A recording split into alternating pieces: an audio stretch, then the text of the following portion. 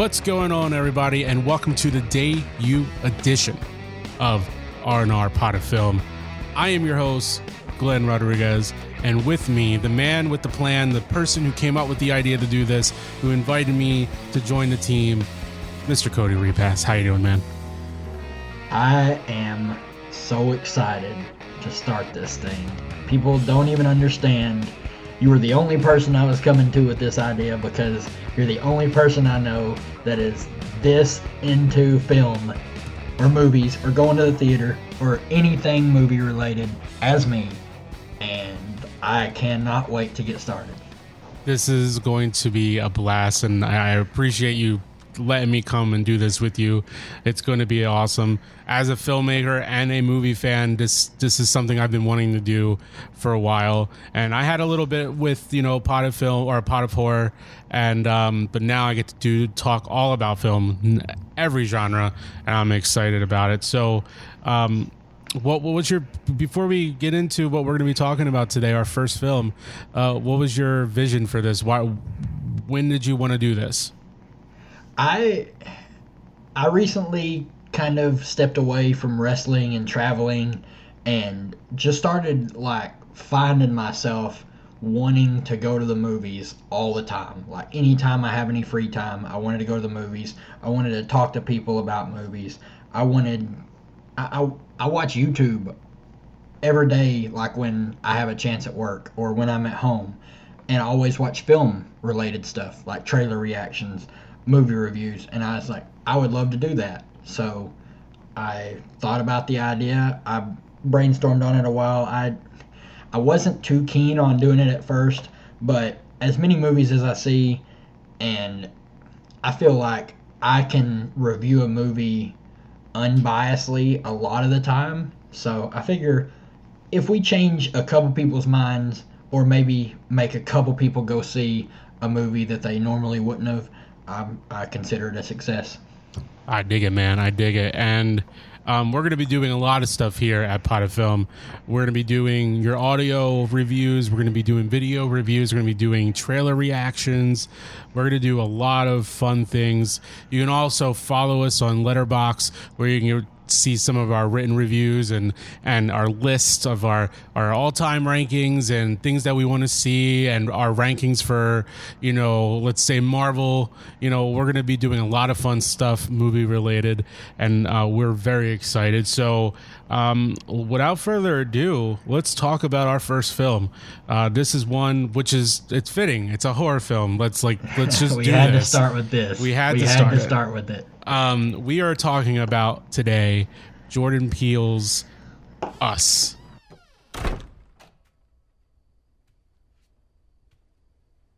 Okay, let's call the cops. I did. They're 14 minutes away. What? 14 minutes?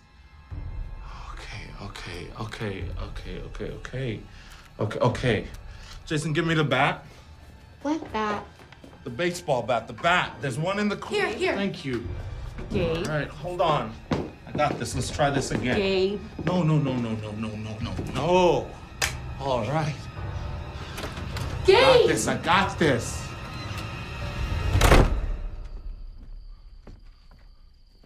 Now, I thought I already done told y'all to get off my property, okay? So if y'all want to get crazy, we can get crazy. Now, the cops are already on their way.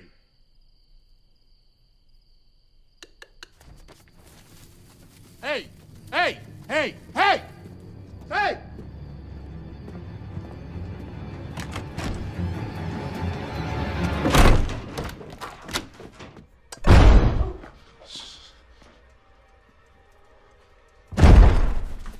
Us was written, directed, and produced by Jordan Peele, and it's about a family's serene beach vacation that turns to chaos when their doppelgangers appear and begin to terrorize them.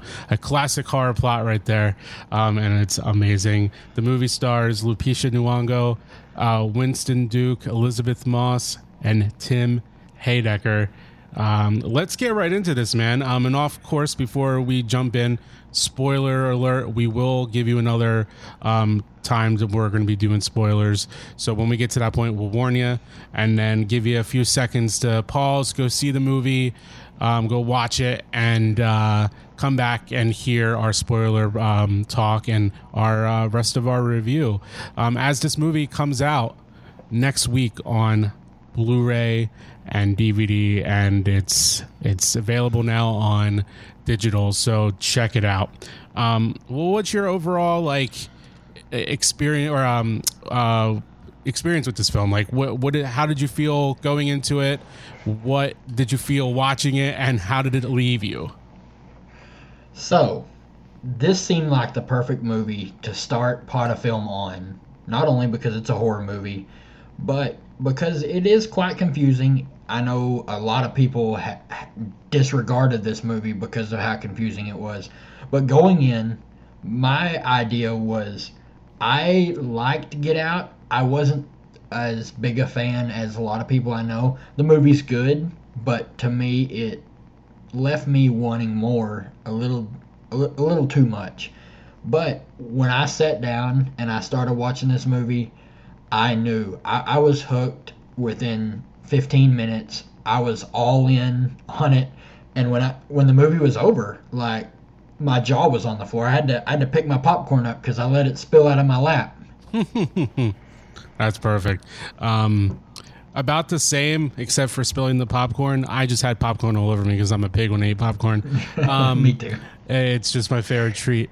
No, but going into this, I liked Get Out. I thought it was a really great introduction to what Jordan Peele's vision is for film and for horror. And going into this, I just thought like the marketing for this was great. Just the teasers, the trailer was really, piqued my interest. And of course, Lupita. I mean, she's amazing. There's a movie that I saw her in the first time I saw her, because when I watched it, and I saw her part, she had a bit part in it. It was a very important part, and she just killed it. And it was one of those period pieces, 12 Years a Slave. Of course, she was in Black Panther and Star Wars, The Force Awakens, and The Last Jedi as Maz Kanata. So she's been around. She's amazing. And that just, overall had me just because she was in it. And of course, Winston Duke is also in Black Panther. So it was a lot of cool characters to go in to see in a different light, and they knocked it out of the park, man. For me, that's how I feel. Oh man, you are not alone. Lupita, that woman, just give her the Oscar. I don't even need to see anyone else. I don't care who is in any other movie. Best actress, bar none, zero question. Best performance. She not only had to play like a role she's not used to, she had to do it twice, as herself and as the doppelganger, and she absolutely killed both roles. Let's talk about that voice that she had to do to play as Red, the tethered version of her Adelaide, her human character. It was just, the voice is so creepy. Go ahead. It scared me. Like, I know most people thought it was funny and they joked about it, but when she started to talk, like, it truly scared me how she was talking, and I just thought it was really well done, which, with it being Jordan Peele behind the camera directing and writing everything, like, I expect nothing less. The man's a genius. Oh yeah, the voice is so unnerving. It's And when I was in the theater, people did laugh, but it was like an unnerved laugh, like an unsettling laugh. Like, what is this? Like, it's pretty creepy. And as she tells the story of why she's there and what's going on, and it's just fantastic. And like you said, she had to play two different characters. She had to play a normal version and the tethered version, the doppelganger. And it's pretty insane. And her performance is worth the price of admission, or the rent fee, or if you want to buy it on physical media, which I hope you do, because physical media rules. Who gets DVDs and Blu-rays anymore? Like, literally, I hope you listen to this review when it drops on Wednesday morning. I hope you listen to it, and I hope you immediately go and buy it on digital and watch it, because they all deserve it. Like, Jordan Peele, he is the man, but Lupita is the woman, and she steals the movie. Like, it doesn't matter. He could have had anyone else in this movie, and I don't think they would have overshadowed her. Definitely not. And I mean, the rest of the characters were great. Like, one of my other favorite parts of this film was Tim Heidecker and Elizabeth Moss. I'm a big Elizabeth Moss fan. Watching The Handmaid's Tale, shout out to The Handmaid's Tale. Actually, as this episode drops, a new episode of that drops as well. So it's a good day to be an Elizabeth Moss fan. And Tim Heidecker is just a funny guy. I love Tim and Eric on Adult Swim. It's outrageous. It's dumb, stupid, funny, but like, I like that sometimes. Sometimes I need Everyone that in my life. needs that. Yeah, exactly. And his comedic prowess like showed, like when his tethered version shows up, it's funny. He's funny. He did the like hand motions and it's just like showing off. It was hilarious, but in a scary way. They made sure they didn't cross the line to make it not too goofy, at least in my opinion. Yeah, see, I felt the same way. I shouldn't do this, but I read just random people's reviews every now and then on a film, and I just can't do it anymore. Like, when I do it, it just makes me mad, and I'm never going to comment because I never want to waste my time on people that don't understand a movie or don't pay attention enough to a movie to really comprehend what's going on. But you're exactly right. Like, they did just enough comedy. Like, they sprinkled it in there perfectly, but it's still a horror movie. It's still really suspenseful all the way throughout. It keeps you guessing all the way until the end. And I thought it was the perfect sequel to Get Out. And it's something that you were telling me before too, like very Carpenter-like-esque film with the suspense. You know, when the tethered are just standing there on the edge of the driveway, right when they start to do their thing.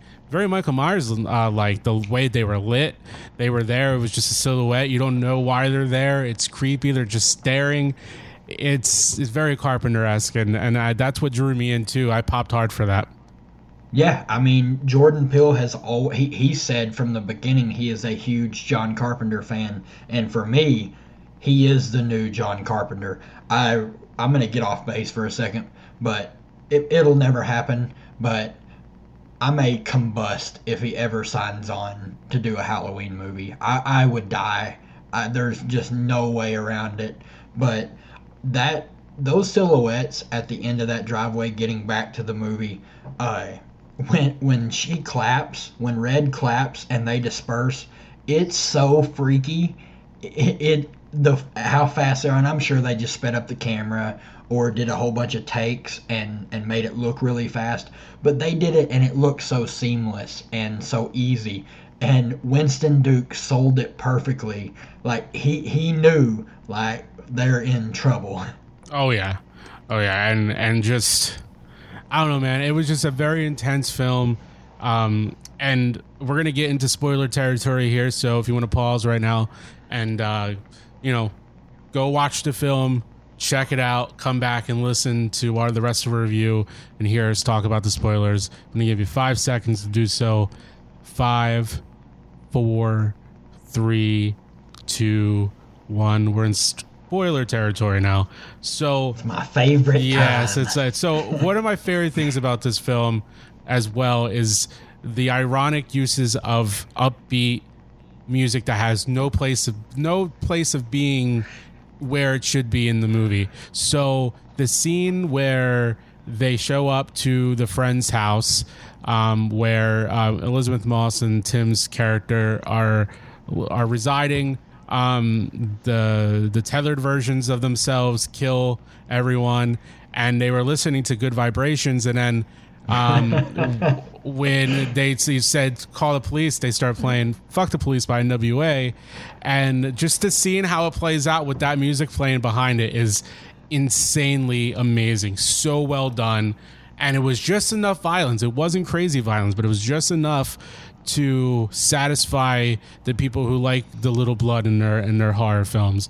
And it was so well done. The composure of the kids, that, it was just insane. I loved every minute. It's one of my favorite sequences in the movie.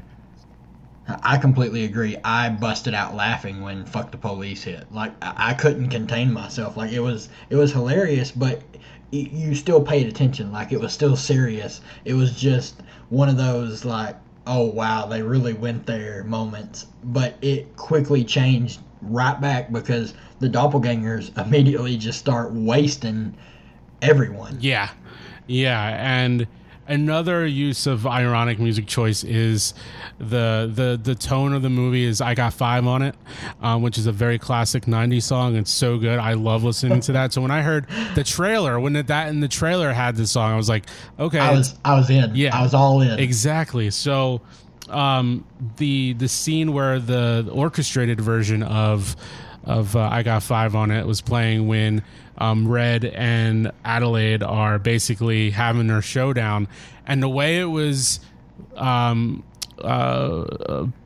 worked out on screen in frame and everything was just, they went beat by beat, and the way Red was moving like a master, like basically just smooth, seamless moving, where Adelaide is just swinging for the fences each and every time and missing. It kind of felt like a kung fu movie where the master is teaching the apprentice, and she's just freaking out, and she's just moving gracefully, and it's pretty amazing. And with that song playing in the background, it makes it even better.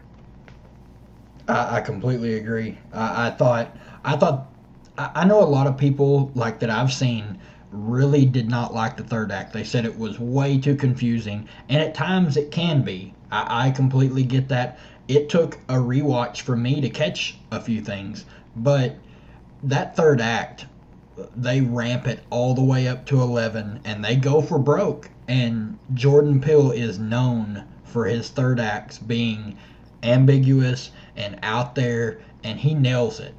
But I have to talk about the twist. Let's talk about it. We just have to. So, for me, when I found out the twist at the very end of the movie, like I said at the beginning, I dropped my popcorn. I was blown away. Like it was, I wanted to stand up and cheer. Like how they actually did it. I never thought they would actually pull it off or actually be able to do it. I never thought they would go that route. So, Adelaide, as a child, is with her mother and her father at a fair. She goes, she finds a find yourself... like maze type thing? Like a maze. She sees her reflection in a wall of mirrors, and as she's looking, her reflection turns to her with the creepiest, devilish looking smile and grabs her. And I never realized it until the rewatch, but she grabs her by the throat and trades places with her. So my understanding is, so now it's confusing to say, but throughout the entire movie you're rooting for Adelaide when actually that is Red, and Red is young Adelaide who's grown up underground with these monster type people. And I believe that when Adelaide was a child and they did the swap and Red swapped with Adelaide, I think she crushed her larynx where she could not speak and could not tell people about what had happened, and that's why her voice was as weird as it was when they're in the house with the original family. That's such a good... Oh, man. I wish I would have caught that. Like, I knew the strangle, like the choking thing happened. I thought literally it was just like shock and awe or whatever, but that's so good, man. That makes perfect sense. And yeah, the twist, it took me a second watch to really appreciate the twist. I liked it at first, but I still didn't understand. So I was like, I like this movie, I like the ending, but I really need to watch it again so I can appreciate it. And I'm so happy that I did, because now I really truly appreciate that twist, and it was so masterfully done. And Jordan Peele, just the script for this film, dialogue wise, storytelling wise, was straight to the T. I'm a big fan of it for sure. I feel the exact same way. I know a lot of people think he leaves too much for the imagination, and he leaves you wanting more a little too much. Like, that tease is really good in movies, but some people say he kind of draws the tease out a little too far, and it makes people kind of turn away from his movies. But for me, this was fantastic. Like, for me, I liked Get Out. I appreciated it. But for me, it's Us. Us is by far the superior film to Get Out. Oh yeah, and I agree with that. They were both great, but Us is definitely for me better. I do appreciate Get Out and the social undertones that I had and all that, and I'm glad that there's a voice there. But story wise, for me, I just gravitated towards Us a lot more. And before we get into our ratings, I do have to let you guys know what our rating system is if you didn't see when we posted on Twitter. There's just overall the ending after you find, you know, the kid realizes, yeah, that mom's not right, there's something wrong with her, and like it just they drive off He slowly pulls his mask down, like realizing who she is and what she is.